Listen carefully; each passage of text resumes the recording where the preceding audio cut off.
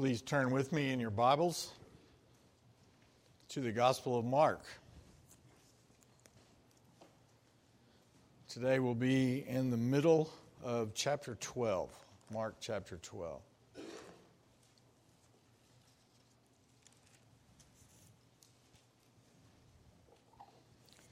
We left off 4 weeks ago in the middle of the last week of Jesus' life. Jesus began the week with his triumphal entry into Jerusalem on what we now call Palm Sunday. He and his disciples were staying in the little town of Bethany, about 2 miles east of Jerusalem. And they would walk into Jerusalem each day and head back to Bethany in the evening. Each day was full of what we have to say are remarkable encounters in a city that was overflowing with hordes of people coming in for the celebration of the Passover. His popularity with the people put the Jewish religious leaders in a very, very uncomfortable position. The chief priests, the scribes, and Pharisees hated him. Because in this particular week, he had already publicly exposed their hypocrisy, their pride, their self-righteousness. And for the people in general, he was admired, even though he had never received the Sanhedrin's commendation and approval to do all the things that he was doing. But on top of everything, he was making the incredible claim to be the Messiah, and had even publicly humiliated these religious leaders on Monday in the very place that they considered to be their own special turf, the temple, where Jesus asserted his authority in a way that all of those men and everybody there could not deny. And if that wasn't enough, Jesus then told 3 scathing parables directed at these leaders. Mark records one of these, the parable of the tenants, in which the renters of the vineyard kept beating up and then killing the servants that were sent to check up on things by the owner. They even killed the son of the owner. How clear was this message? These parables were told in the temple courts with masses of people listening as well as the religious leaders, so the public humiliation was absolutely enormous. There is no doubt whatsoever that these religious leaders wanted to get rid of Jesus at any cost. Actually, Mark records that they had started this conspiring back in Mark chapter 3, but it has come to a head now. They can't just kill him, though. That would be murder. So their plan is to catch Jesus teaching something, anything, that they could say was blasphemy, which was a capital offense, or to catch him saying something subversive against Rome, which would get him arrested and executed as an insurrectionist, or at the very least, to get him to say something that would discredit him in the eyes of the people. So this is kind of a 3-pronged strategy. To get him to commit blasphemy, to prove that he was an insurrectionist, or thirdly, to discredit him with the people that knew that he was teaching with authority from the Word of God. And from the first verse of our passage today, which is Mark 12, verse 13, all the way through verse 34, we see 3 attempts by the religious leaders to carry out this plan. All of these attempts to ensnare Jesus are put forth basically as questions. Is it right to pay taxes to Caesar? That's the question we're looking at this morning in verses 13 through 17. The second question is in verses 18 through 27. Basically, it goes like this. How can a rational people actually believe in a physical resurrection? This was brought by a group of leaders of Israel called the Sadducees who didn't believe in the resurrection, a physical resurrection. And the third attempt is in verses 28 through 34, where he's asked the question, what is the greatest commandment? Now, most everyone in here knows how these questions were answered. But we must just realize, little did these men realize that their clever plan posed absolutely no threat to Jesus and his plan. None at all. He would answer them on their own terms? No. He answers on his terms, not theirs, and actually turns each question in another opportunity to teach the truth in very, very powerful ways. But remember, this conversation, these questions and answers were not just between Jesus and the religious leaders in some isolated part of the temple courts. Everybody was there. The hordes coming in for the Passover celebration filled these courts on the Temple Mount. If you are able, would you please stand as I read Matthew 12, verses 13 through 17. I'll be reading from the English Standard Version. And they sent to him some of the Pharisees and some of the Herodians to trap him in his talk. And they came and said to him, "Teacher, we know that you are true and do not care about anyone's opinion, for you are not swayed by appearances, but truly teach the way of God. Is it lawful to pay taxes to Caesar or not? Should we pay them or should we not?"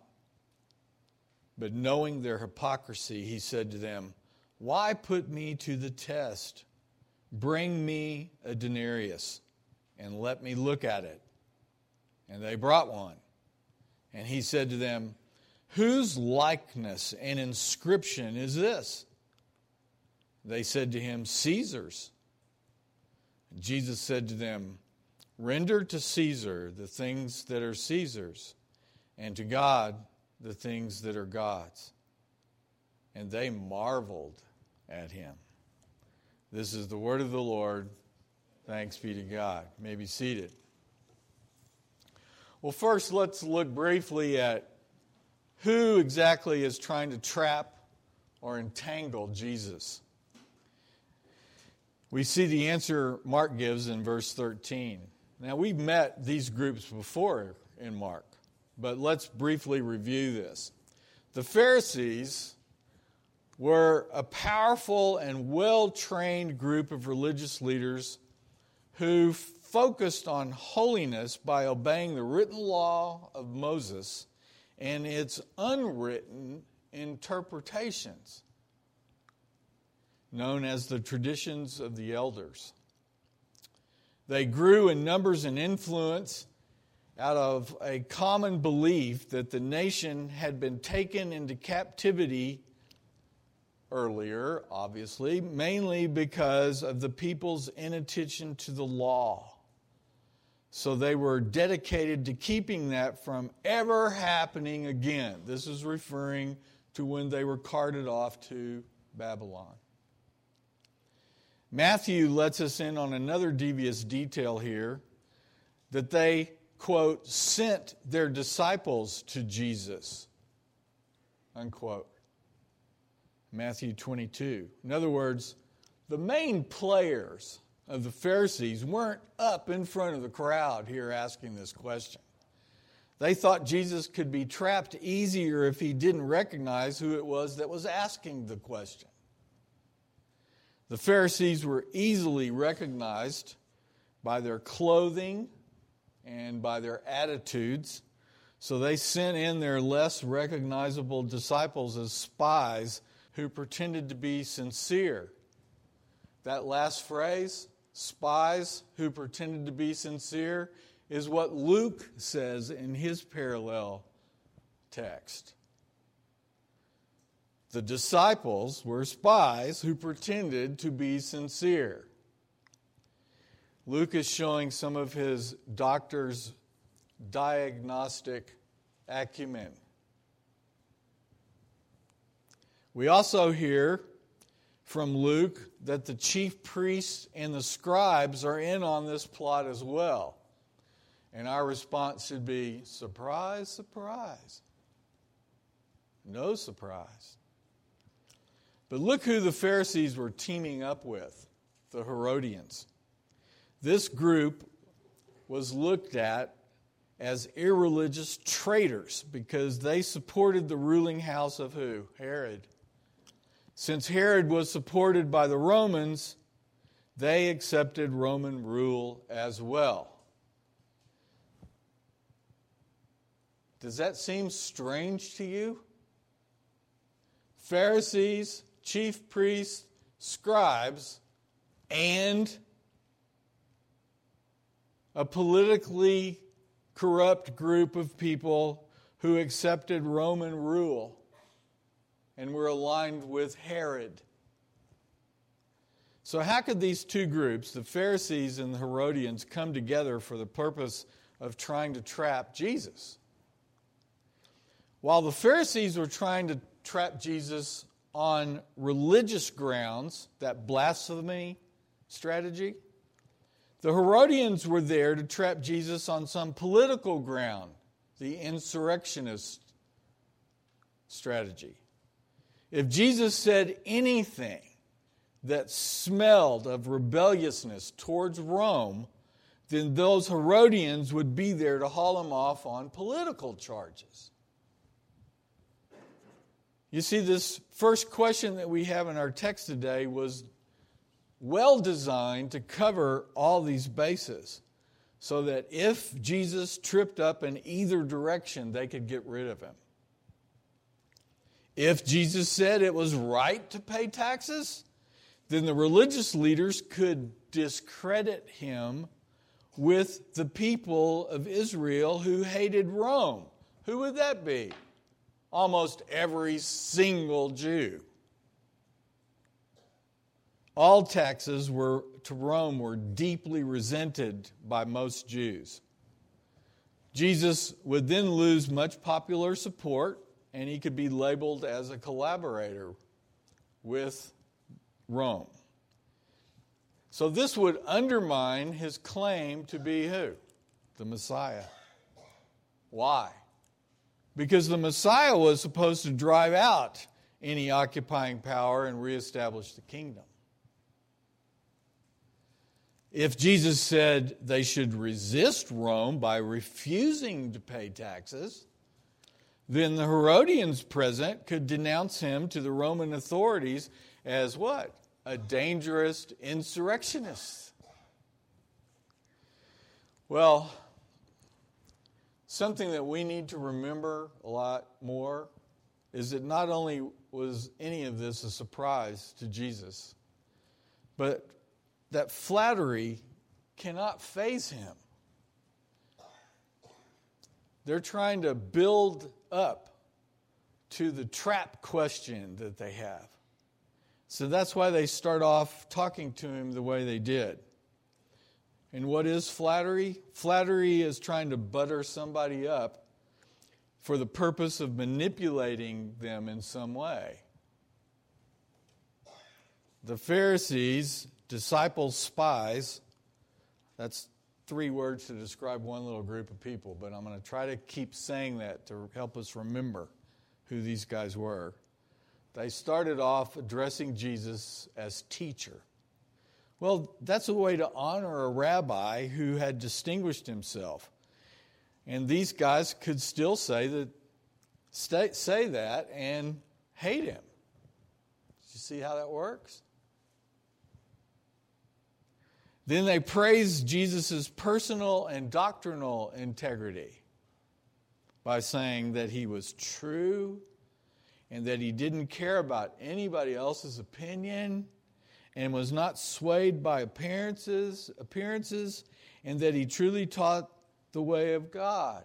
In other words, Jesus, you are God's man, teaching God's truth, and you are known for standing your ground with courage and conviction. See how that works? They can actually say that.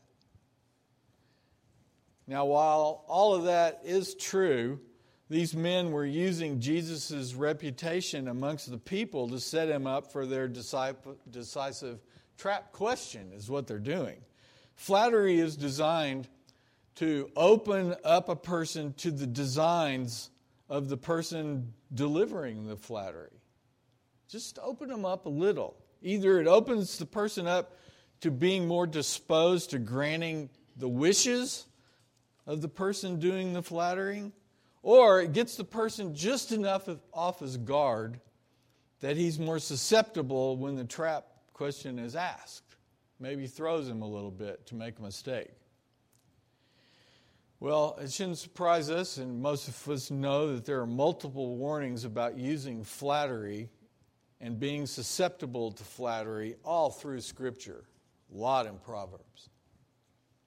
But many of the stories also give vivid, stark, clear demonstrations of the dangers. Well, even with all the first-hand evidence that these men already had concerning the wisdom and the power and the understanding of Jesus, they could not resist the evil designs of their own hearts, is what we're seeing here. Which just goes to show that the more we resist the truth, the harder our hearts become to the reality of the truth in the person of Christ. Even if you're face to face with Jesus Christ himself, which these people were.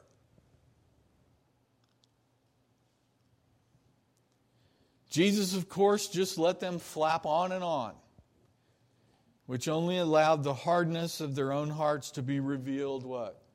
More and more. All this finally culminating in them actually having put to death just a couple of days later. Well, this trap question, verse 14. Is it lawful to pay taxes to Caesar or not? Should we or shouldn't we? Now, the kind of tax specifically addressed here is what we could call the head tax, which is based on the tax rolls or the census. It was levied on individuals yearly, so it wasn't as large as some of the other taxes, but it was one of the most hated. Why? Because somebody who is ruling over you that you hate, who are pagans, quote unquote, is issuing a tax on your head, everybody's head who they're ruling over. And we've got to slow down here just a minute and consider something that'll help us see just how profound and how astonishing Jesus' answer is here. We don't get this because we don't live in this situation and we weren't brought to think this way. What do I mean? These Jews had a mindset that viewed the world through their theocratic heritage. In other words, their history taught them to see themselves as ruled by God both politically and religiously. Does that make sense? So they had no real insight into understanding how to think rightly about paying tribute to foreign and pagan overlords unless the ones ruling over them were known to be God's instruments of judgment on them, like when they were in Babylon. And there's actually a couple of prophets who prophesied to the people specifically about their exile.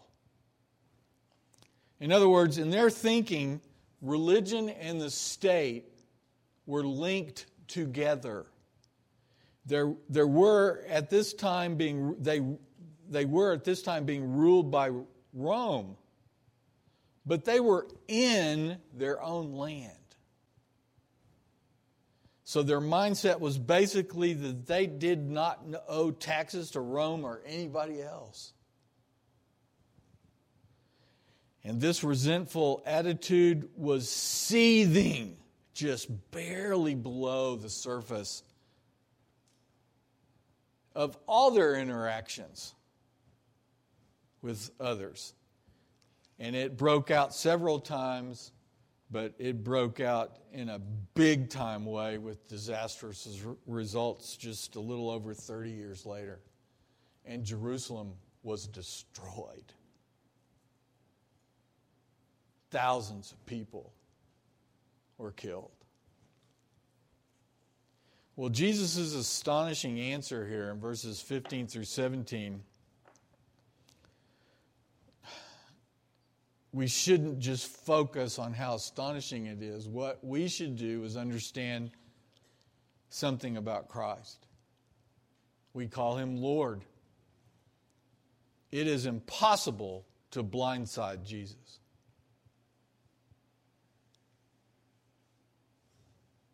And we can apply that personally. Some of us actually, on a regular basis, most of us know this intimately. We deceive ourselves into thinking that we can blindside Jesus because we are so brilliant and we've covered our sins so well. Not so. No one can blindside Jesus Christ. John 2:25, John writes, "For he himself knew what was in man." And in our passage in verse 15, what does it say? But knowing their hypocrisy. Not only that, but Jesus let these Pharisee disciple spies know that he knew exactly what their plan was. Jesus says, "Why put me to the test? I know what you guys are doing. And you really think I don't have an answer for this?"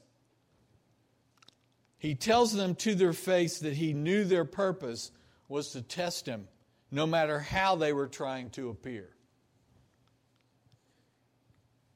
Even though he probably hadn't seen these specific men before, he's letting them know that he knew what? Who sent them? Do you think that these Pharisee disciples, spies, were becoming a little unnerved there at the front of this huge crowd? Jesus then says, "Bring me a denarius and let me look at it." A denarius was a coin that was worth a day's wage for a laborer.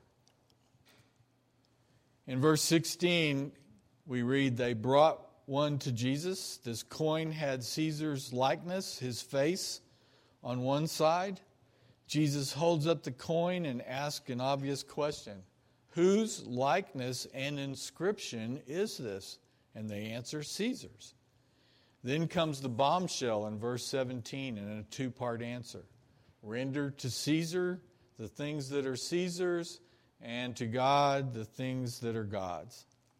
The principles from Jesus' statement are reiterated and worked out in the rest of the New Testament, especially by Paul in Romans chapter 13, verses 1 through 7, and in Peter in 1 Peter 2, 13 through 17. The principles from this statement. But the first here, Jesus reinforced Caesar's authority.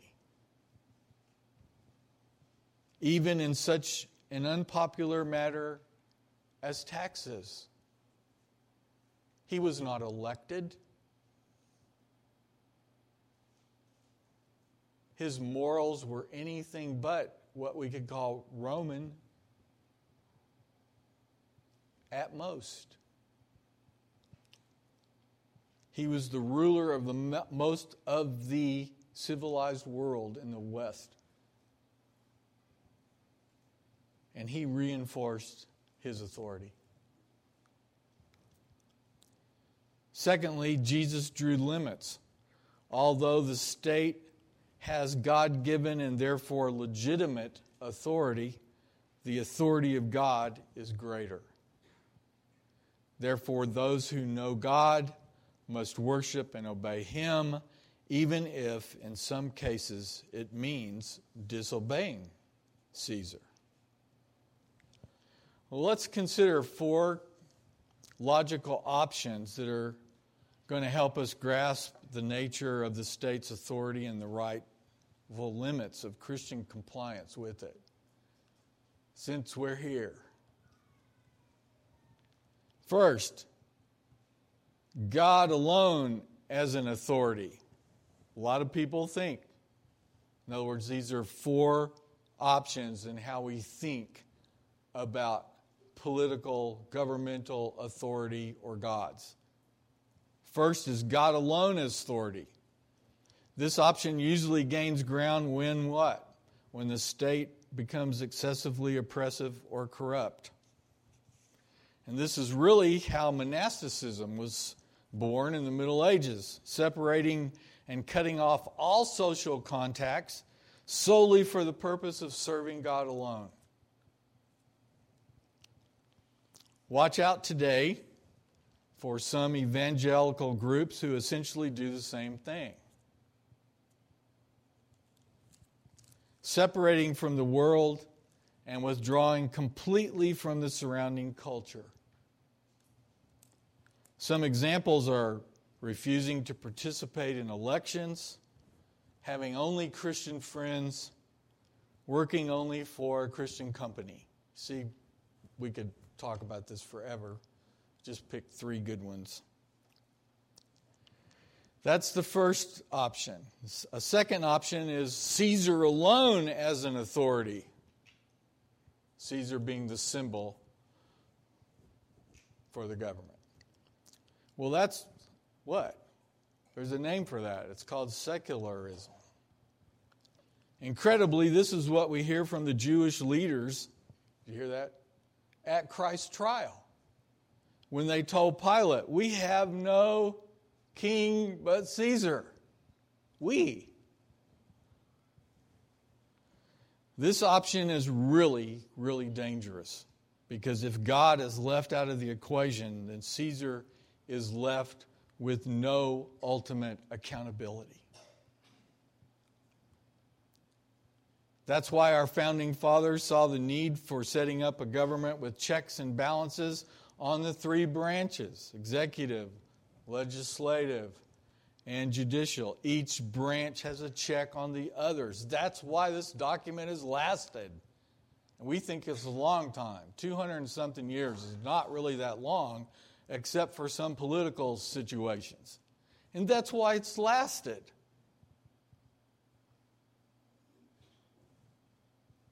But one in particular of our founding fathers wrote very clearly that this system will only work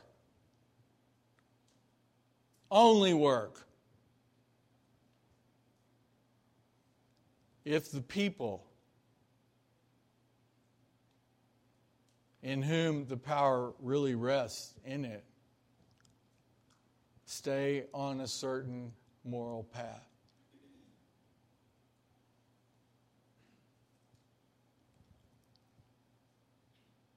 That's called the warning.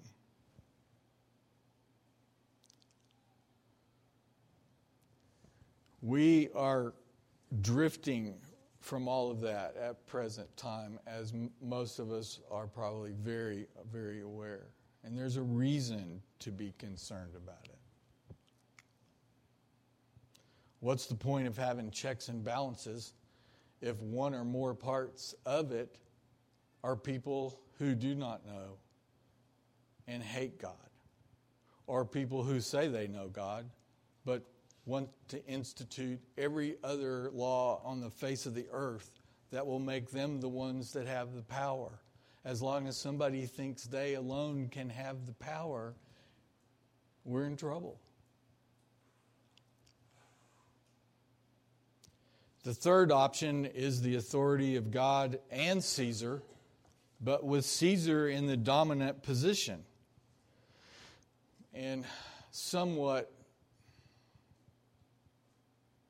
well, there's no there's no way to say this other than this is the position of cowards.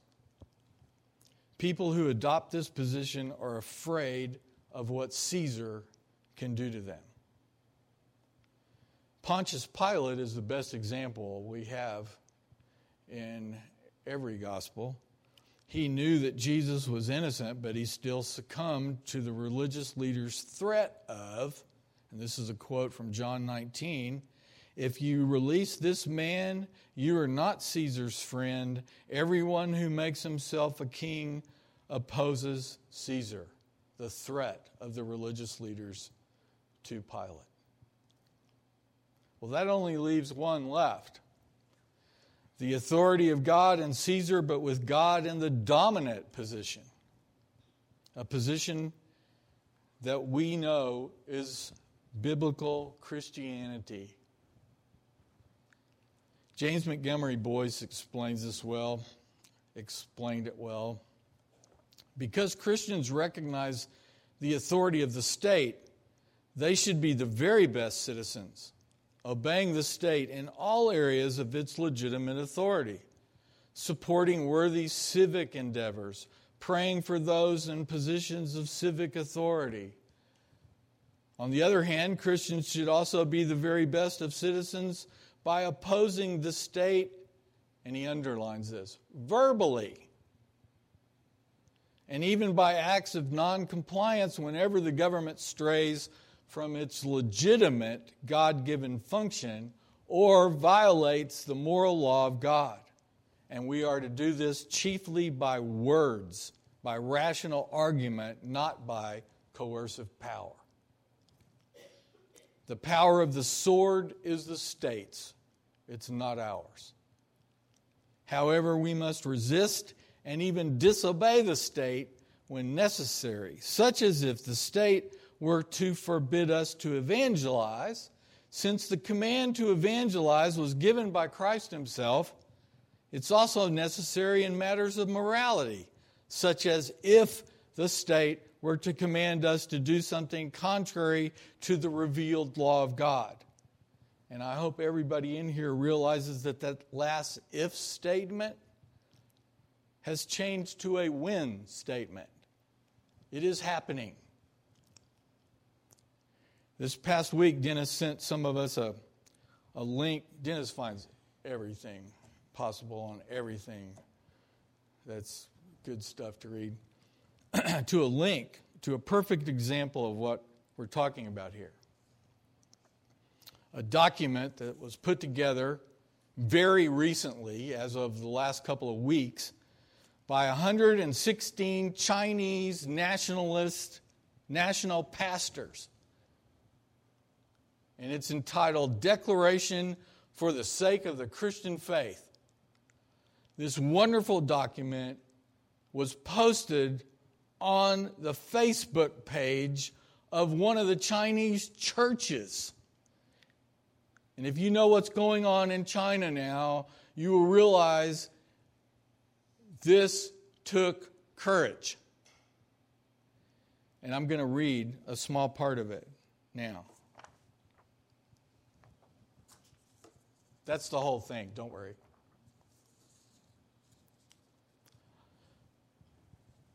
We are a group of Chinese Christians.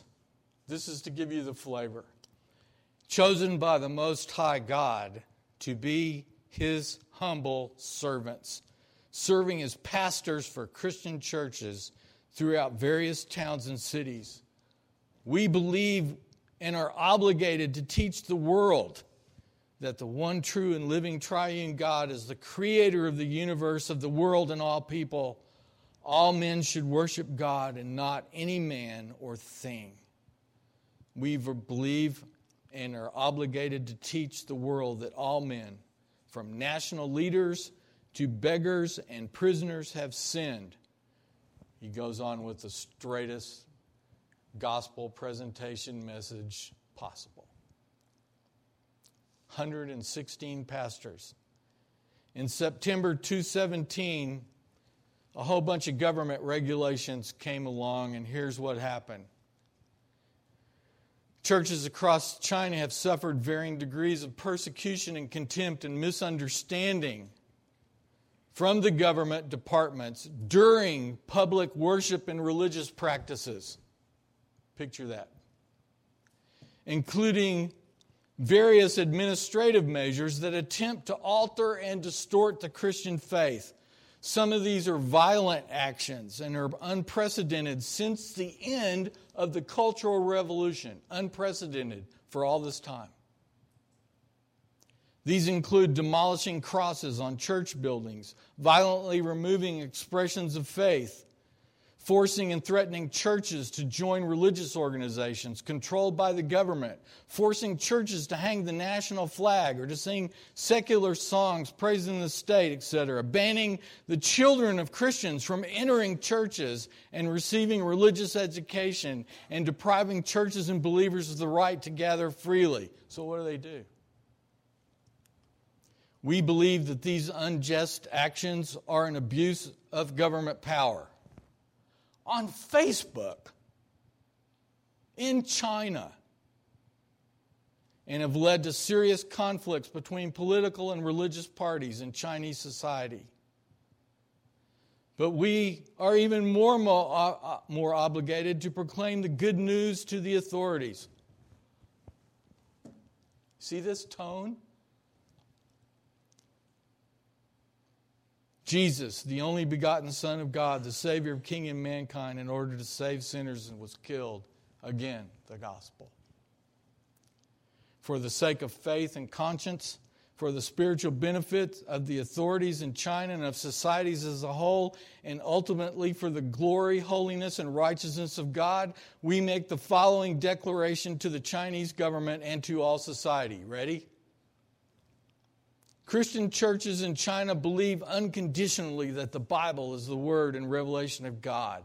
It is the source and final authority of all righteousness and ethics and salvation. If the will of any political party, the laws of any government, or the commands of any man directly violate the teachings of the Bible, harming men's souls and opposing the gospel proclaimed by the church, we are obligated to obey God rather than men. And we are obligated to teach all members of the church to do the same. Christian churches in China, this is 2, are eager and determined to walk the path of the cross of Christ and are more than willing to imitate the older generation of saints, he's talking about in China, who suffered and were martyred for their faith. We are willing and obligated under circumstances to face all government persecution, misunderstanding, and violence. You ready? With peace, patience, and compassion. For when churches refuse to obey evil laws, it doesn't stem from any political agenda. Did you hear that? This is important for us to understand. It does not stem from resentment or hostility. It stems only from the demands of the gospel and from a love for Chinese society.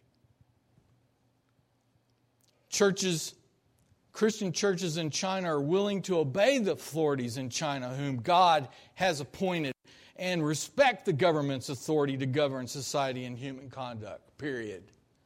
We believe and are obligated to teach all believers in the church that the authority of government is from God, and that as long as the government does not overstep the boundaries of secular power laid out in the Bible and does not interfere with or violate anything related to faith or the soul, Christians are obligated to respect the authorities, to pray fervently for their benefit, and to pray earnestly for Chinese society. For the sake of the gospel, we are willing to suffer all external losses brought about by unfair law enforcement. Out of love for our fellow citizens, we are willing to give up all of our earthly rights. I'm saving this document. I don't know how close this is for us.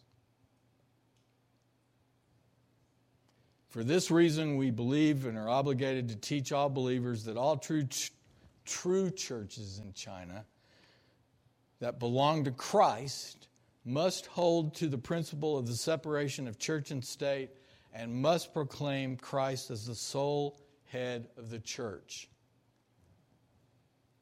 We declare that in matters of external conduct, churches are willing to accept lawful oversight by civil administration or other government departments as other social organizations do. And this is the end of it. But under no circumstances will we lead our churches to join a religious organization controlled by the government, to register with the religious administration department, or to accept any kind of affiliation. We also will not accept any ban or fine imposed on our churches due to our faith. For the sake of the gospel, we are prepared to bear all losses, even the loss of our freedom and our lives.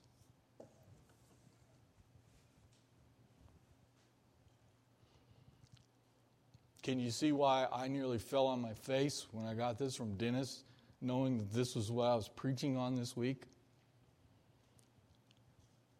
Unbelievable. No, believable. We need to hear this from Christians in other places in our world. Because, we've got it great. And our attitudes are probably the most important thing that will separate us from those who don't know Christ as things get weirder and weirder here in our own country.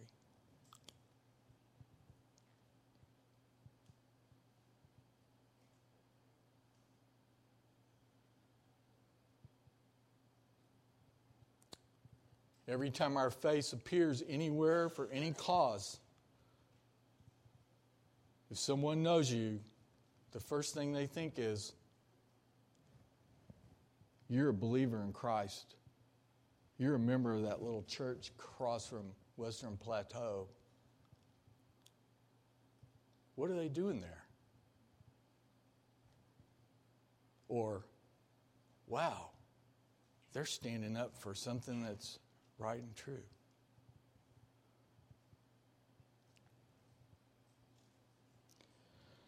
What an exclamation point to Mark chapter 12.